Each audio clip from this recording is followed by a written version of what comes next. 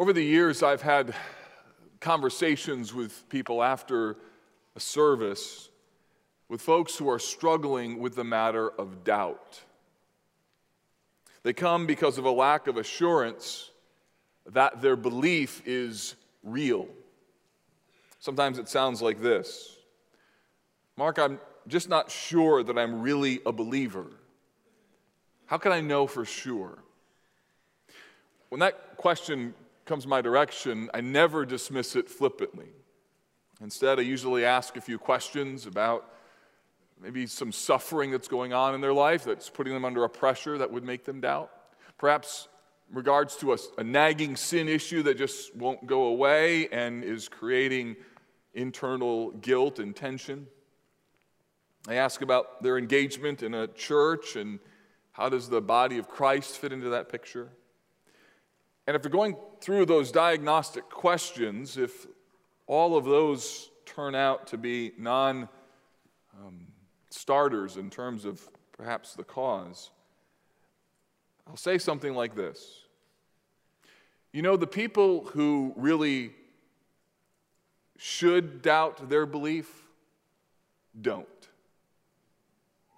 The people who should doubt their belief don't. Not trusting yourself is actually a pretty good sign that you're a legitimate follower of Jesus.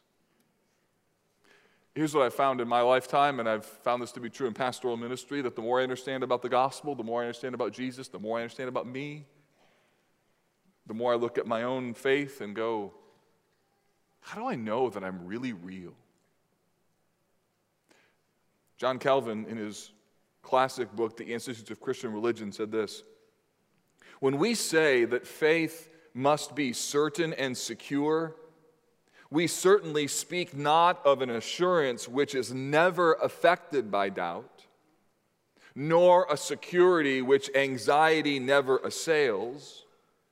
We rather maintain that believers have a perpetual struggle with their own unbelief.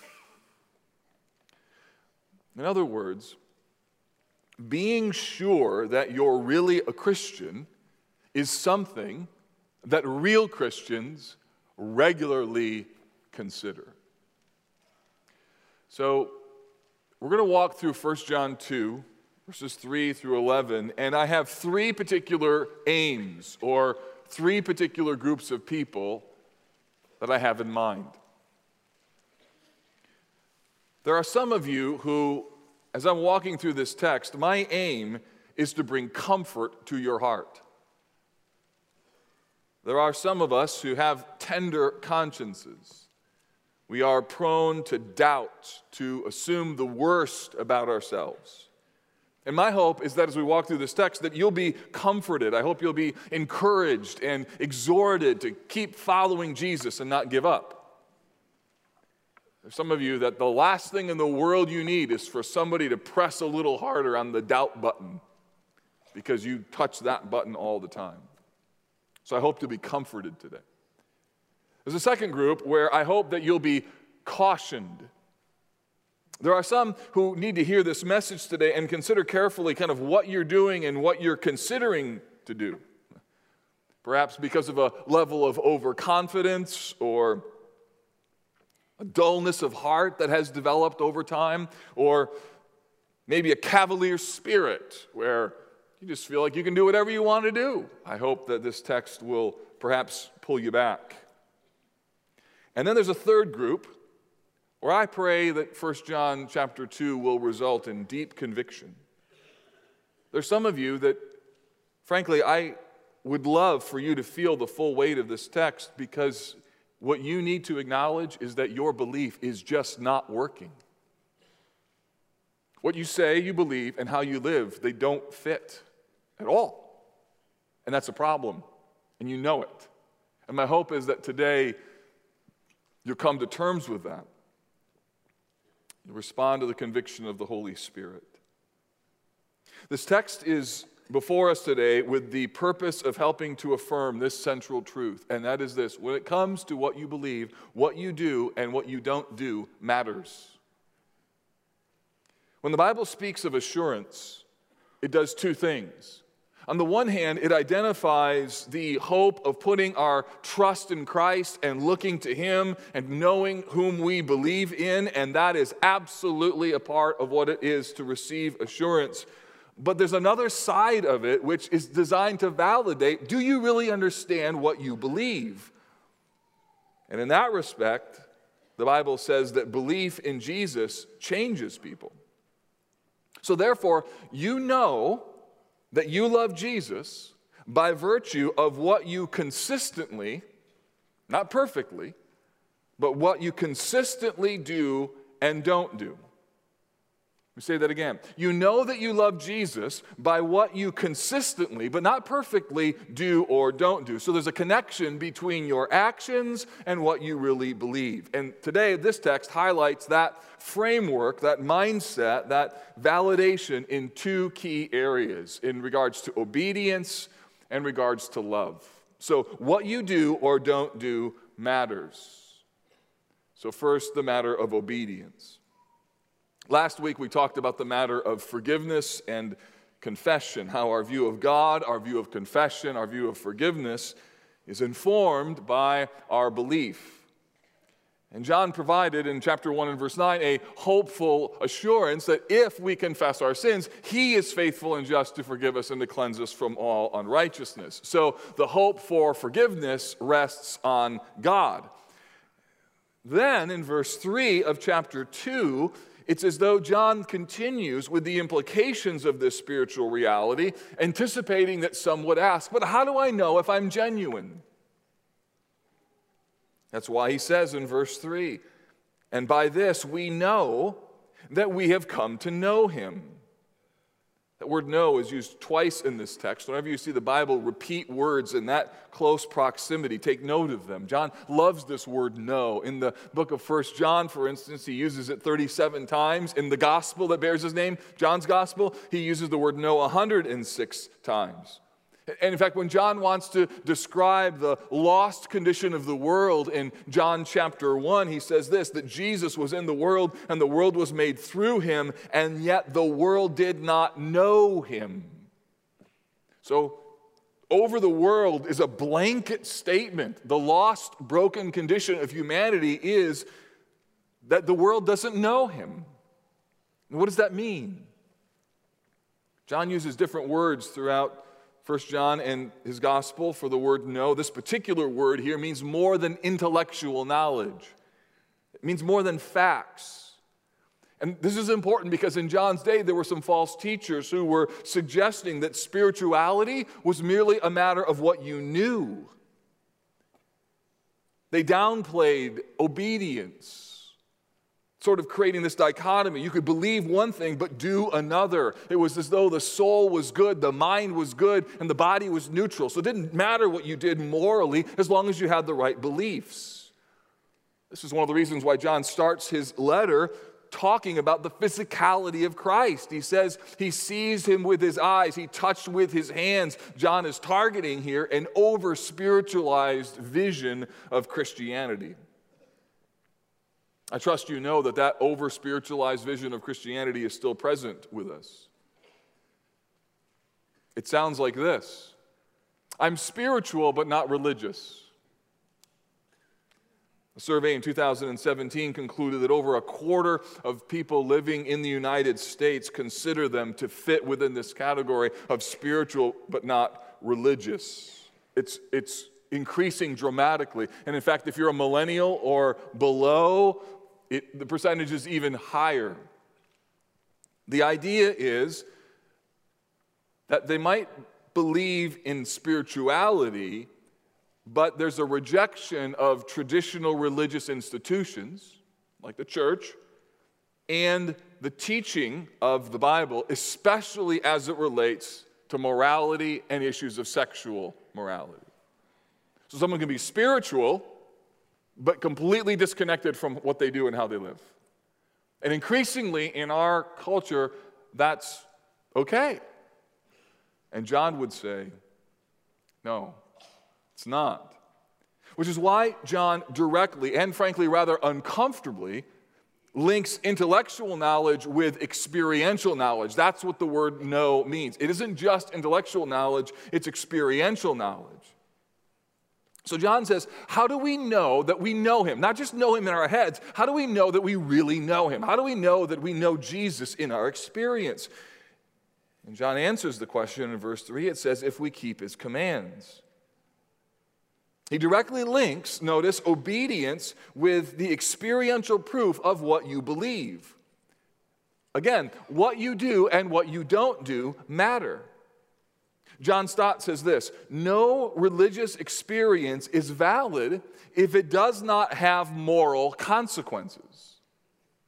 Let me say that again. No religious experience is valid if it does not have moral consequences. Titus 1:16 says that there are some who profess to know God, but they deny him by their works. Verse 4. John reiterates this with even stronger language. Whoever says, I know him, but does not keep his commandments is a liar. I mean, does anybody not know what that means? John's just like straight up. You say, I know him, and you don't obey him, you're lying. And he says, the truth is not in him. You see, what John is saying is something that just makes sense, but in our context, in our culture, we tend to sort of pull the blocks, the foundation of this belief away, which is simply this, that your words are tested by your works. That conduct confirms confession. One of the reasons that baptism is such an important moment, it is the time when a person goes public with their walk with Christ. I've said this before. If nobody at work knows that you're a Christian, you're probably not one. If nobody in your neighborhood knows that you're a Christian, you're probably not one. Because people knowing that you're a Christian is part of what it means to be a Christian. Now, this is a heavy and important truth. Words are tested by works. Already, some of you who need to be comforted, you're already feeling the walls closing in. So let me speak to those of you who have tender consciences, who need to be comforted.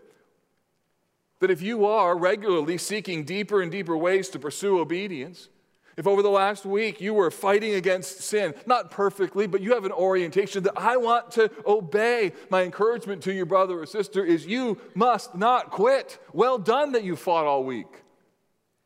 God isn't asking you to be perfect. He's simply calling you to connect with what you believe and how you live. And so if that's how you're wired and that's what you're trying and you're striving, and I know you haven't done it perfectly last week, and there were times of confession as you think about just your failures, they are many and they are sorrowful to your heart. All of those things are really good signs. If, on the other hand, you come into church and you're like, nailed it last week, you're in trouble. You are. And for you, you need a caution. Because there can be developing within you this self-assurance that is incredibly dangerous. Oh, you'll find other people that you're better than. You'll compare yourself to others. You'll see how bad things are out in the world. And you'll have all these things about what you did not do. But the reality is, your heart needs to be cautioned about a self-assurance and overconfidence.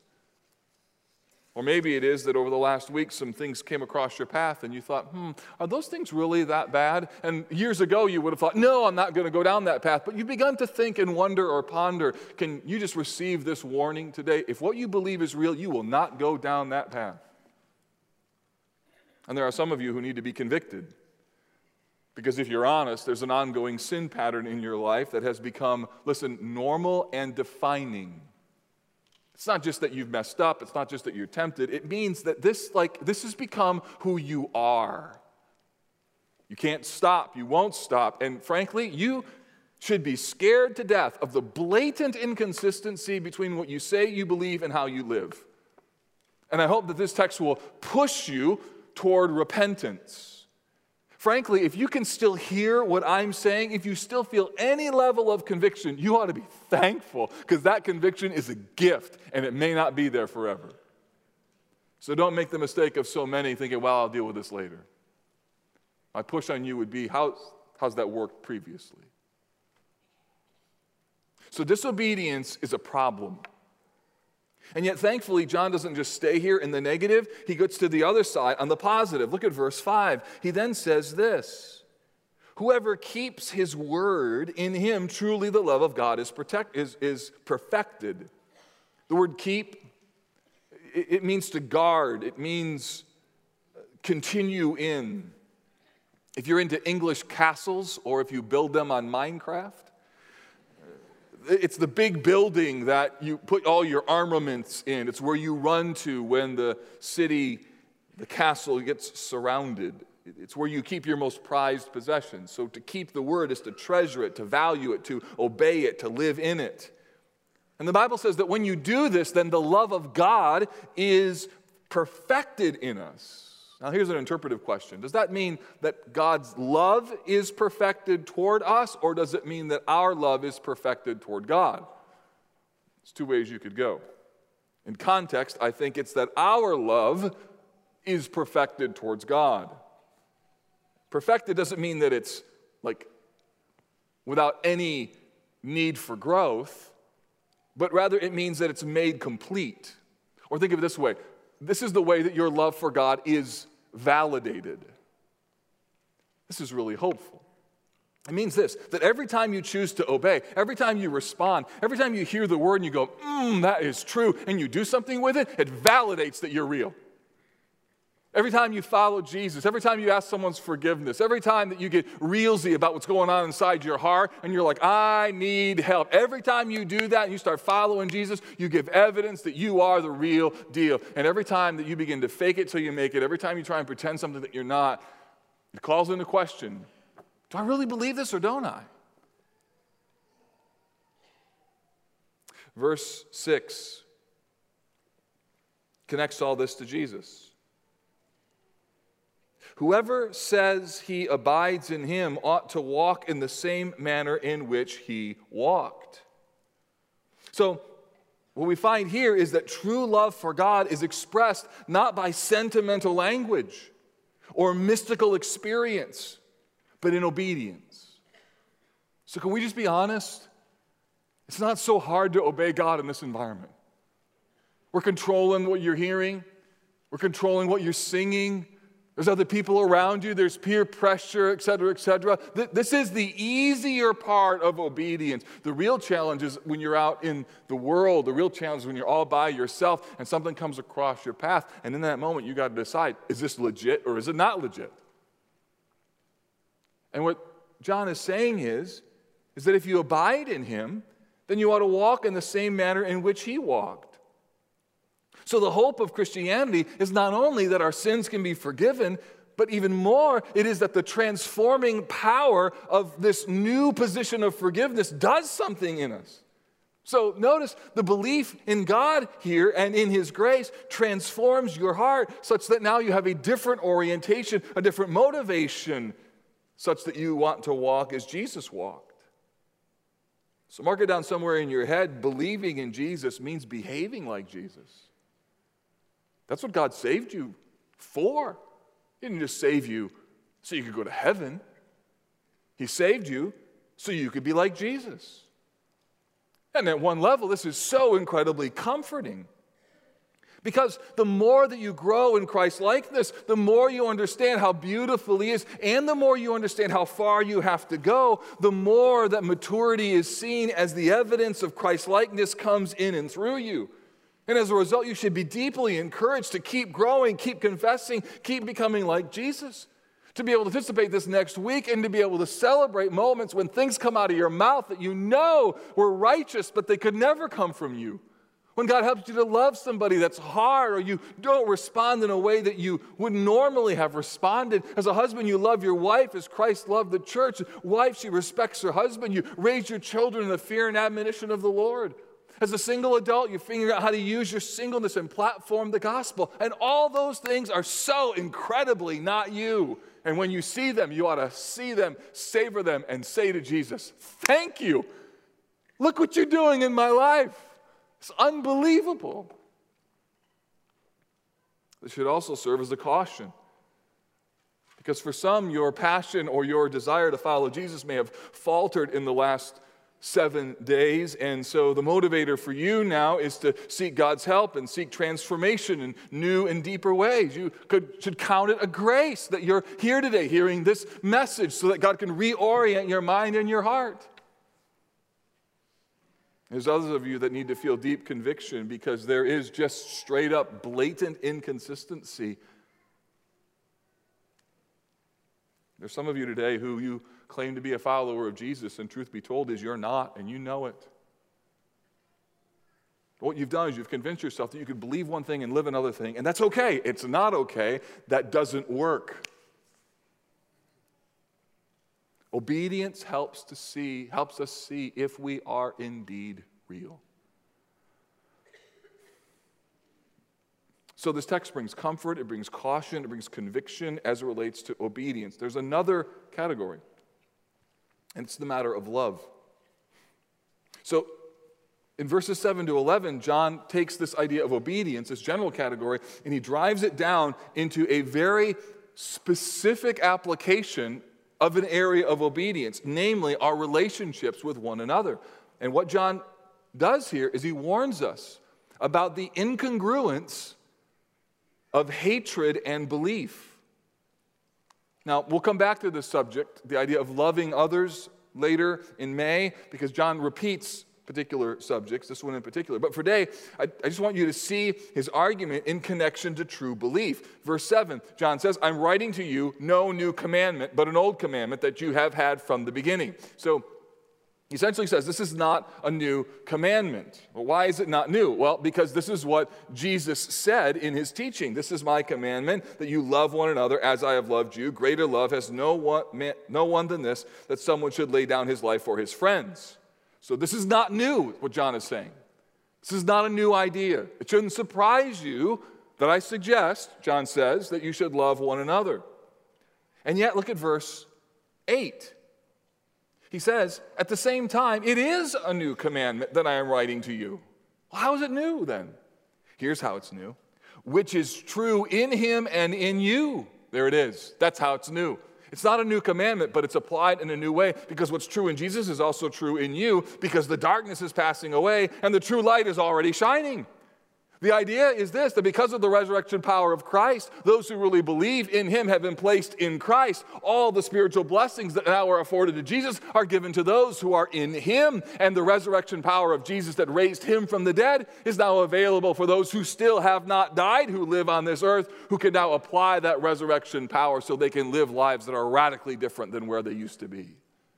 The idea is that this darkness is passing away. The true light is already shining.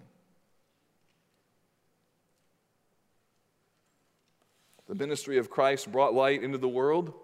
His death set in motion the passing away of darkness. And therefore, just consider this, what's true about Jesus is true of those who believe in him. That's unbelievable. And that's why we sing. That's why we love the scriptures. That's why we embrace confession. That's why we love the words of the scriptures that talk about God's grace. And that's why obedience and love are so important, because the resurrection power of Jesus means that there is this heart-based change that affects our relationship with God, and it affects our relationship with one another. In other words, obedience is not just what you do, but obedience relates to how you treat one another, how we treat each other. So individuals and communities who claim allegiance to Christ must embrace the social implications of that relationship. So verse 9 helps us to see what it's all about. Here it is. Whoever says he is in the light and hates his brother is still in darkness. Verse 9 identifies the problem that if somebody says, I'm in the light, but I hate my brother, something's wrong there. It doesn't work. Remember, darkness is, chapter 1 and verse 5, not a part of God at all. So the presence of hatred then calls into question if one really believes. So in the same way that disobedience as a general category calls into question whether or not one really believes, so too the presence of hatred also calls into question if one truly believes. Text goes on and it says, verse 10, whoever loves his brother abides in the light, and in him there is no cause for stumbling. So what does the word hate mean? The word is used for the way enemies are treated, not to be treated, but are treated. It's used for how persecutors respond to the church. It's used for the overall behavior of the world. It essentially means this. To hate someone means you despise them, you dislike them intensely, you have a strong aversion towards them. It's an emotional posture where you refuse to give that person grace or you don't want them to receive any grace. Take it from 1 Corinthians 13, the chapter on love. It's the opposite. Hate is the opposite of bearing all things, believing all things, enduring all things. Hatred is the opposite of being patient. Hatred is the opposite of being kind. Hatred involves being rude to people. It involves being irritable. It involves being resentful. Hatred rejoices when someone gets hurt. It does not mean that there is no disagreement. Doesn't mean we just sing Kumbaya and all get along all the time. Doesn't mean that there's no differences. Doesn't mean that there's no tension. Nor does it mean that you're best friends with everyone. But it does mean that there's this basic orientation where you don't have a heart set towards the destruction of other people. You realize that doesn't work with the gospel. And so this then applies at a personal level in terms of our relationships. It also applies in a broader category of people in regards to groups or ethnicity. It's a reminder on both sides of the ethnic divide that the gospel conquers any sense of superiority that one group would have over another in hating them because they're different. But it also means we don't allow the hurts of the past to create hatred in our hearts. So on either side of the racial divide, the gospel enters into this mix and says, at the end of the day, the gospel requires that we love one another. Verse 10 takes it further and says that there's no cause for stumbling. Why would he say that? Well, here's why. Because look, if you have hatred in your heart for somebody, it causes an internal problem that then gets amplified. The person that you're at odds with, the person you don't like, or a particular group of people, or an ethnicity that you don't like, or a group of people like pastors or politicians or police officers or anyone in authority, you have this thing against them, and the minute anything happens, they say something, they act a particular way, you jump emotionally because all these things that are stored up inside.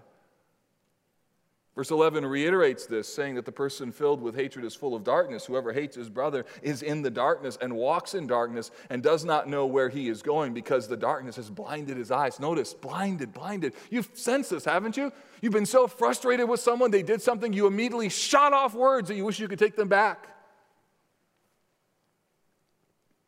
Can't even believe how ridiculous the words are. At the time, they seem so right. Yesterday, I worked outside most of the day, was tired, came in, sat down, and watched a little bit of an NBA game. There's this thing that's developed over the years where a replay can be used to determine if a foul should be flagrant or a technical, and in this particular game, there was a few of them, a lot of them. And it's just remarkable as they play back the tape how ridiculous grown men look when they're getting each other's grill, right? At the time, you could just kind of see it fast happen in motion. It didn't look so big, and then they didn't look so foolish, but then you replay it, and you got this guy going, and this guy hitting his, right?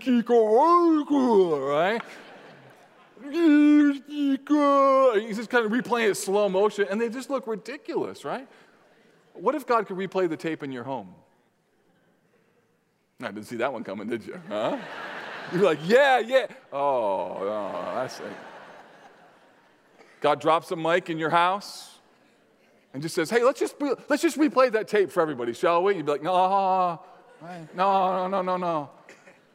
Last week someone pocket called me, left me a voicemail. I was like, what is this? And they were taking their dog out to go to the bathroom, and they're out there going, hey, she go poo-poo, come on. I was like, delete.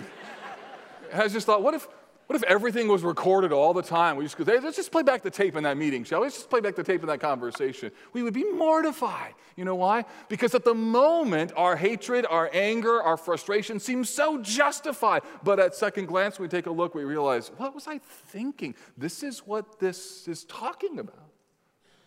And there's some of you that you feel this towards your spouse, you feel this towards a friend, you feel this towards a group of people, you feel this towards certain kind of folks. And truth be told, you think that you're using this to get on them, and the reality is what's happening is it's eating something out from inside your soul. Tim Keller says this, when you try to get payment through revenge, the evil does not disappear. Instead, it spreads, and it spreads most tragically of all into you and into your own character. So brother and sister, before you go too far down this road, can I just remind you that hatred, revenge, animosity, bitterness, slander, and malice, they need to be put away because they grieve the Holy Spirit. Hatred in all its forms do not fit with belief. So let me bring comfort to those of you who have to love hard people. You may feel taken for granted of, you may feel taken for granted, you may feel unfairly treated. Maybe the last week you've had to absorb some mistreatment, or someone's been terribly insensitive to you, been hurtful, and you find yourself coming to church today, you're just so tired and so weary, and you find yourself thinking this kind of thought, I don't know if I can keep responding in a Christ-like manner. Can I just remind you, anybody can harbor bitterness. It takes no spiritual triumph to nurse a grudge. Anybody can lash back. There's nothing special about that, but it takes a work of the Spirit to produce a Christ-likeness in you. So when those things come and you respond in Christ-likeness, rejoice that you got the opportunity to prove that you were legit. And don't quit.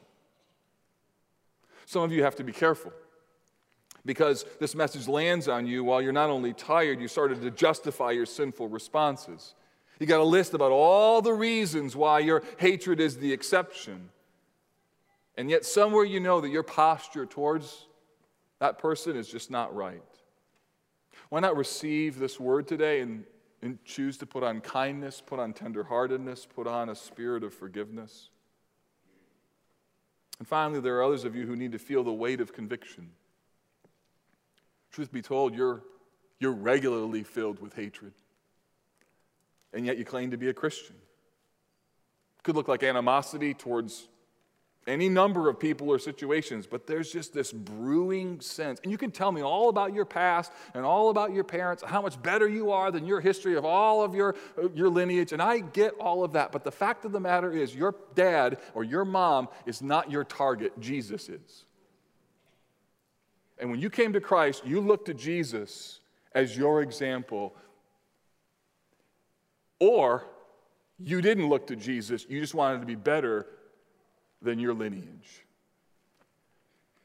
And this text calls us to realize that you can't love Jesus and love your hate. You have to choose. Because what we do and what we don't do matters. What is assurance? Assurance is the hope that our belief is real. And it doesn't come by just looking within. That's part of it. Ultimately, it comes by looking to Christ, seeing what he is like, and saying to him, Lord Jesus, as it relates to obedience and as it relates to love, would you help me to be like you? And when you, God helping you, look like him, it's evidence that your belief actually works.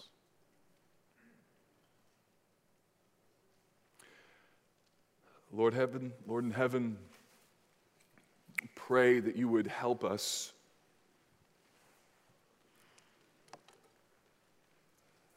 for those who need to be comforted today, that you would, Lord, provide the kind of help and the grace that is so needed to love hard people.